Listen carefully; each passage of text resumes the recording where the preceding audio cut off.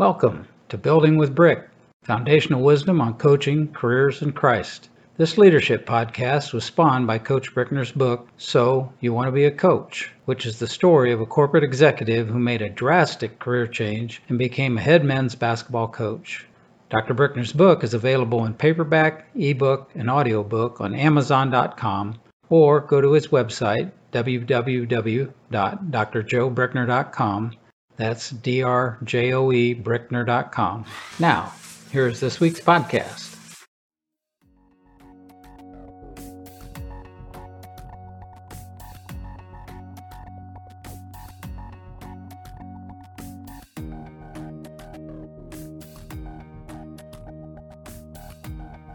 Welcome back, everybody. My guest, Richard Conzum, an athletic professional who's been at a lot of different levels, spent many years at KU, extremely important roles that he played as an assistant AD there. Came to Benedictine College, where I was coaching at the time, and was our athletic director. Only spent about a year and a half with us, unfortunately, and then he made the huge mistake of going to a Jesuit college. Ends up at Rockhurst University in Kansas City. When Richard was hired by Benedictine, and I'm not sure if he even knows this or not, but we had an opening for an AD, and our president came to me and he said, "Hey, I've got a letter here from a Richard Conzum at KU. He's the assistant AD there. What do you think?" And I said, "Hire him." That's all I said, hire that man. And I had known Richard because, again, I mentioned a little bit earlier, I knew his wife before Richard was married to her. And I happened to be at a couple functions where Richard was, and I knew that he was just a quality person. And with that experience and that background, he'd be perfect for us. I mean, we'd be blessed to even think about having him as an AD. So I said, "Steve, you got to hire this guy. He will be great." And I wasn't disappointed. When Richard came in, things changed. And I can talk a little bit about some of my experience with Richard, but I'd rather hear from him as to what he saw, the differences between going from some prestigious place like KU to a small college where athletics aren't prestigious necessarily. They're kind of a need, and as he talked about earlier, they're a drive for enrollment, especially for men. So, Richard, how about your thoughts on that? Well, I think anytime you enter a new job or a new position, particularly if you're going to be the AD or in a leadership position, the first things you need to do are look, listen, and learn. And that was the easiest thing for me, just to get there, see what was going on, listen to the coaches, give them a forum to, hey, what do you need, and then let's kind of sort this out and learn about it, and then try to figure out within the parameters of the school and their priorities and the budget and resources and all that, what you can do. And I will tell you, it restored my faith back in college athletics, because when I got to Benedictine, it was 2006, and it was a little bit more like the world I'd walked into at KU as a student in 1976, and because we weren't where we are today in Division I college athletics, with it totally being out of control. And when you're paying coaches $8 or $9 million a year, it's ridiculous. Okay. And we've completely lost sight of what it is. But this restored my faith in how it was. And I love the camaraderie of the department. And because you were all working together, you needed to root for each other and help each other. And coaches would be at each other's events, and because there isn't any other staff and all that. So I really, liked all that. And then looked for simple solutions.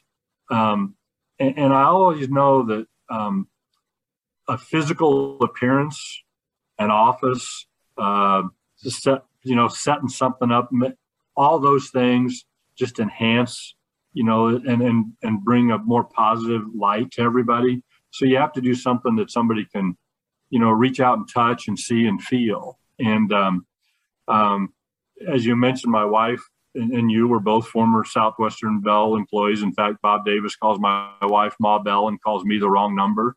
And so I became aware that as they were downsizing offices, they had offices full of Herman Miller furniture, office furniture that they would give away to charitable organizations. And so we went through the process, and Benedictine would qualify. And so, went to Topeka to their old building that they used to lease and they were getting rid of, and met with the lady and said, hey, here's kind of what we're looking for. And here's the office meeting, and learned how to get all the parts and pieces and learned how to put together Herman Miller furniture.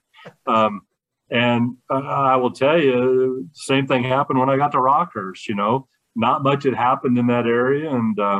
And so we did that. And then, the other big thing that impacted, basketball, I was, when I got there, I was stunned at where your office was. I mean, Coach, you were in the closet, the janitor's closet. I mean, down in the gym. I mean, it's a nice enough gym and it's all that, but, no windows. No, I mean, it was like, oh boy, we got to do something about this. And then by looking around and seeing the space that wasn't used, and in the old gym, there was a very old locker room area that nobody was using, and you wouldn't want anybody to use it. And so was able to move the weight equipment. That was the stationary 4-square weight. Universal gym, I think they called them. That was about what we had. But move it into that area, and then you were able to, through your contacts with a former player and alum, get the money together, and we'd get a basketball office for men's and women's basketball and volleyball, and looked out over the gym, and it was a nice area, and so I mean that was and that was good for the staff. The players saw that we're making a commitment. You had tried, with the players specifically, better lockers, better locker room, and all that kind of thing. So those are just the kind of simple things, you looked at.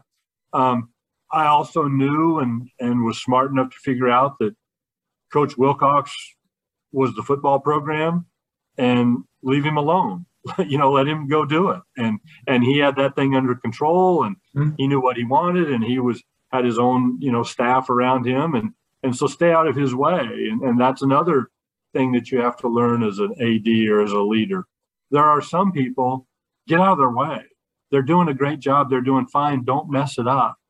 And when I got to Rockhurst, our soccer coach now is Tony Toko. He's in his 52nd year. Okay. Yeah. Tokes is the second winningest all-time soccer coach in the history of man. Okay. Get out of his way. Yeah. Let him do it. Coach, if you need some help, tell me. Otherwise, go do it. And then concentrate on that, because there are some coaches, younger coaches, might need a little bit of guidance, or, you say, you did it this way, but this might be a better way to do it. Or, how can we help you in this particular area? So look, listen, and learn, and try to go about that way. Show that you care. Showing up, okay? Going to the games. It's not hard stuff, okay? Now, at Benedictine and Rockhurst, you don't have much choice because there isn't anybody else to do it, okay? You've got the sports information director who's, in between the two of you, you're probably the game managers. You're setting up the tables and chairs, and you're making sure the shot clock works and all that kind of stuff. I mean, and somebody's got to get the cash box together to have the volunteer from in town come and sell the tickets, to the game. I mean, so you don't have much choice there. But if you show up and care, I was always struck by something that happened at Rockhurst my first year. Our men's and women's soccer team were playing for the conference championship, and it was at Rolla, Missouri. Now, you can't get to Rolla, Missouri from Kansas City. I mean, it's a tough one. Yeah. Well, they were playing Missouri S&T over there, and it was a Sunday afternoon, and I drove over and was there for the soccer matches. And the women always play before the men. And after the women's match, and we won, and I'm standing there watching the men's team, and the women's soccer coach walked over to me. He said, "Hey," he said, "next time you do this, can you time your arrival a little bit different? I'm right in the middle of my pregame talk." And the girls look over and say, "Oh my God, our athletic director's here to watch us play." Destroying my pregame talk. I'm trying to get them all ready, and you distracted them. But again, the message was that made a big impression on those kids. Yeah. Someone from the administration cared enough to drive to Rolla, Missouri on a Sunday to watch them play. I didn't think anything of it. Okay, that was my nature. I'd always done that at KU. And so I treated them the same as I would have treated Roy Williams' basketball team, and that was the lesson in that. So that was just the kind of things that I thought were important. Well, I remember specifically when you got there, and you were always a great benefit to me, but you were going to all the events. It didn't matter if it was volleyball or if it was soccer, wherever. It didn't matter where it was. You went to those. And I thought, wow, is he committed or what? Because that had not been the way it had been before you got there. And part of that's because quite often the AD was also a head coach or an assistant coach or something. Right. And so you're worried about your own sport and trying to administer all these other sports, and you don't have the time to go. And for you to do that, though, and it really did show that you cared.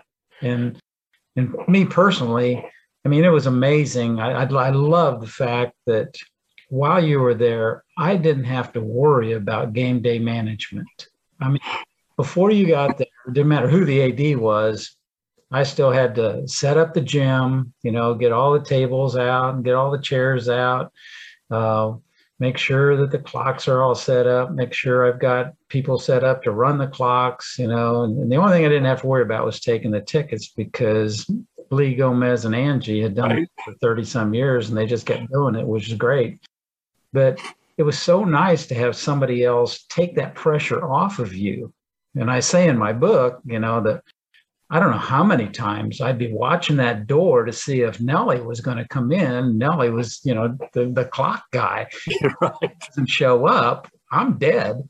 And about 3 minutes before game time, in comes Nellie every time. But it was always about 3 minutes before game time. Same way with the singing the national anthem. I'd look up into the stands and try and find somebody that could sing the national anthem. So it was just a blessing to have somebody take that pressure off of you. And again, I say in the book, I didn't have a great record at Benedictine, but the year that you were there, we won 20 games. And yeah, I know. Not an accident. Well, just a couple comments on that.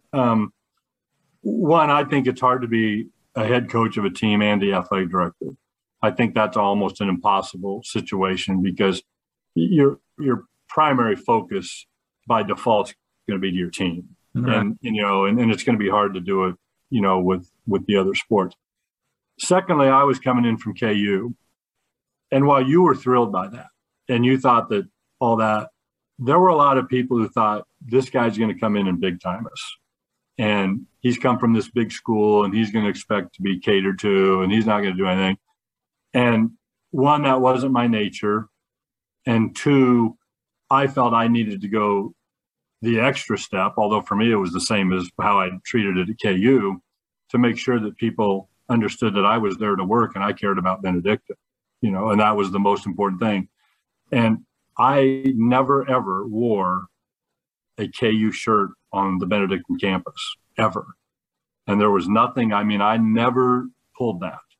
And I think some people need to learn that. You're employed by the school, you're employed by, and you need to be 100% dedicated and loyal to them. Yep. I do understand there is, and I had a hard time with this, and I've come to figure it out a little bit more the longer I've been at Rockhurst. It is okay because our players have certain D1 schools they root for, okay? Yeah. And they're still Rockhurst guys and alums. Now, at KU, you don't have that. You're only KU.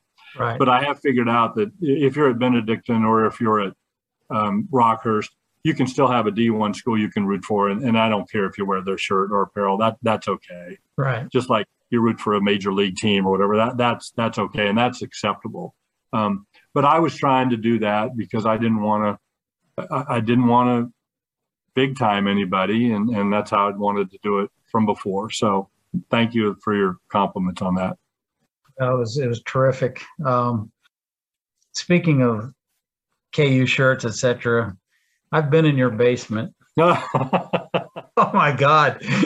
It's almost like walking into Allen Fieldhouse with the memorabilia that you see. It's absolutely amazing. You've got a picture with about every guy that's ever been involved with KU. And tell us about some of your favorite things that you have in your basement, some of the memories maybe that brings back.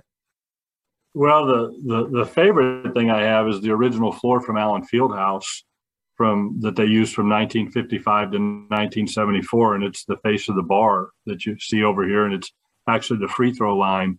In the mid 70s, throughout the country, we made this move away from hardwood floors to those rubber tartan surface floors, and KU did the same thing, and those turned out to blow out more ankles and more knees than anything they ever did. It was really a bad move. It was kind of like when they built those schools in circular pods without walls, that whole concept from the 70s, that didn't work either, so, but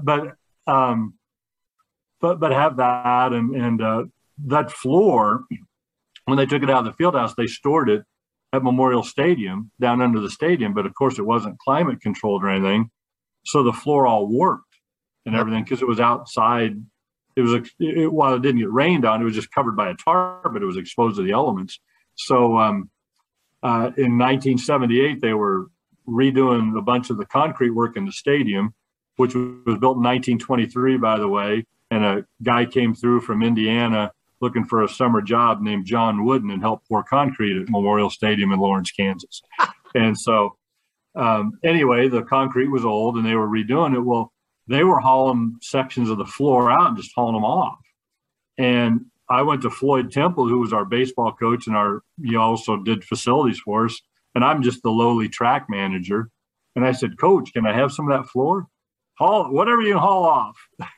And so I got 2 big 4x8 sheets of Allen Fieldhouse floor, the original. And we just took it and we got it to the farm and stored it there. And then finally, when we were fortunate to build our house here, figured out what to do with it. So that's kind of the deal. And then there's just a lot of pictures because and that is the thing you need to take away from college athletics.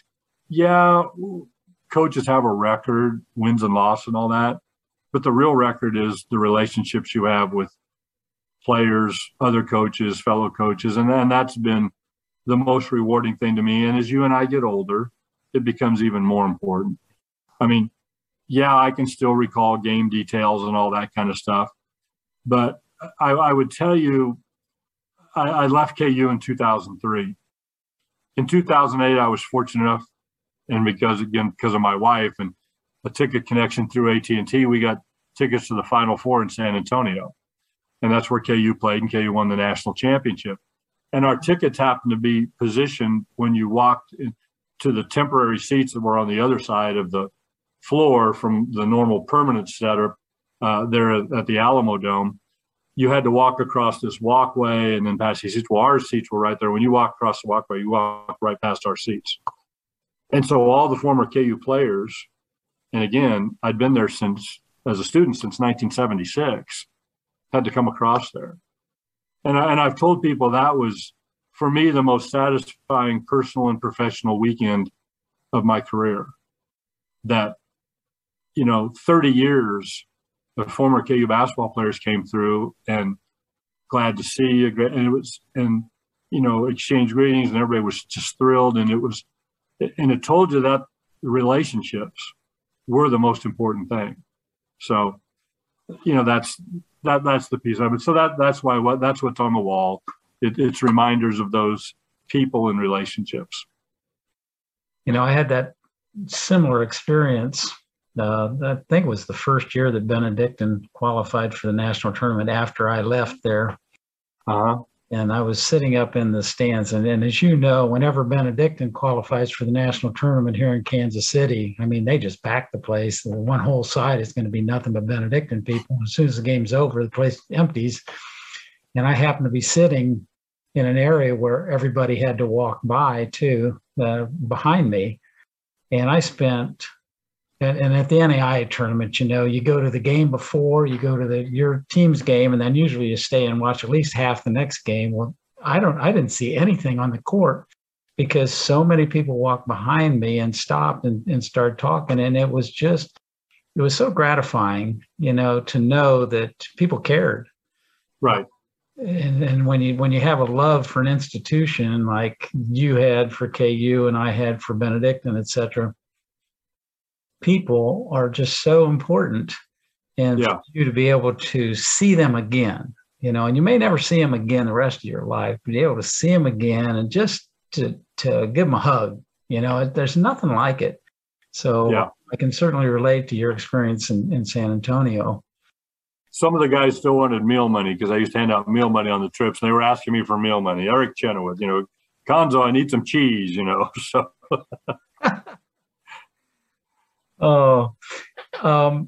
Let's talk a little bit about golf coach. Okay. And I know that being an athletic director and being a supervisor of coaches is one thing, but then becoming a coach, you know, did you notice anything different about playing that role as opposed to being the AD? You know, was there anything new that came about? I'll be honest with you, I didn't, but that's because of my role as the sports supervisor and the fact that I did travel for football and basketball at KU. So for all those years, I was at every game and I was on every road trip. And I was at the team meals and all that. So, and the coaches were very, very good. Coach Williams and Coach Mace, all that. And I got to be a part of that. So I saw how that operated, and I almost had a role as an assistant coach, I guess. Yeah. And so that made this, you know, really easy for me. And then the other thing was, because of my role at KU and being the administrator, I always told the players, if you've got a file folder with your name on it in my desk, that's a problem, okay? Because I had to deal with issues, the problem issues. So, you know, something would happen with a player, the coach would get involved, and then all of a sudden now I'm dealing with it. So I guess I had a lot of experience dealing with issues that players might come up against and do. And very frankly, at Benedictine and Rockers, I don't have much. I mean, you just rarely run into, you know, problem issues. We eliminate the issue of bringing in kids who are academically unqualified. I mean, they're just not going to get into our school, and that's a whole different deal than at KU. I mean, it's an open admission school versus, you know, both of ours, you know, where it's different. So when you take away the academic component, that solves a lot of problems. And then if you recruit really good quality kids, you eliminate any other issues you might have with somebody that might get in trouble with the law or whatever. So, you know, I kind of dealt with all that. So for me, not really. The harder thing for me has been the aging process. And now when they come in with their parents on a recruiting visit, I sometimes have to think, oh my God, the parents are the ones that I'd feel more comfortable recruiting them. They're, you know, but, you know, because it's the next generation down, you know, and that, so I don't know how coaches who, you know, continue to do it to get to be 70 are still able to do it and relate, because it has changed a lot. And I'll say things, one of the things I'll say, you've been in our gym at Rockers, okay, the old Mason Halpin field house. Yeah. And I'll say, welcome to our Hoosiers gym. That's right. Mom and Dad will understand. Yeah. The kids will look at me like, what's he talking about? Yeah. Because they don't know the movie Hoosiers. And you know, there are just things like that. And that movie was in 1986. Okay. Yeah. And there are just things that, and I'm getting these recruiting forms now, and list the kids' birth dates, and they were born in 2003. And I'm thinking, oh my God, that's the last year I was at KU. And so you'd say Wilt Chamberlain, or if I'd say Jim Riley, they'd have no idea. So that is the thing that I guess being able to relate today is different. And on the road, they'll come up with language and say some, term that I guess you and I used to call slang terms or whatever. And they'll say, that's really saucy, coach. And I'll go, I have no idea what you're talking about. Is that good or bad? So I guess that's the change, and that's the part that I'm dealing with. That's good. Richard, I think we're going to take another quick break. Okay.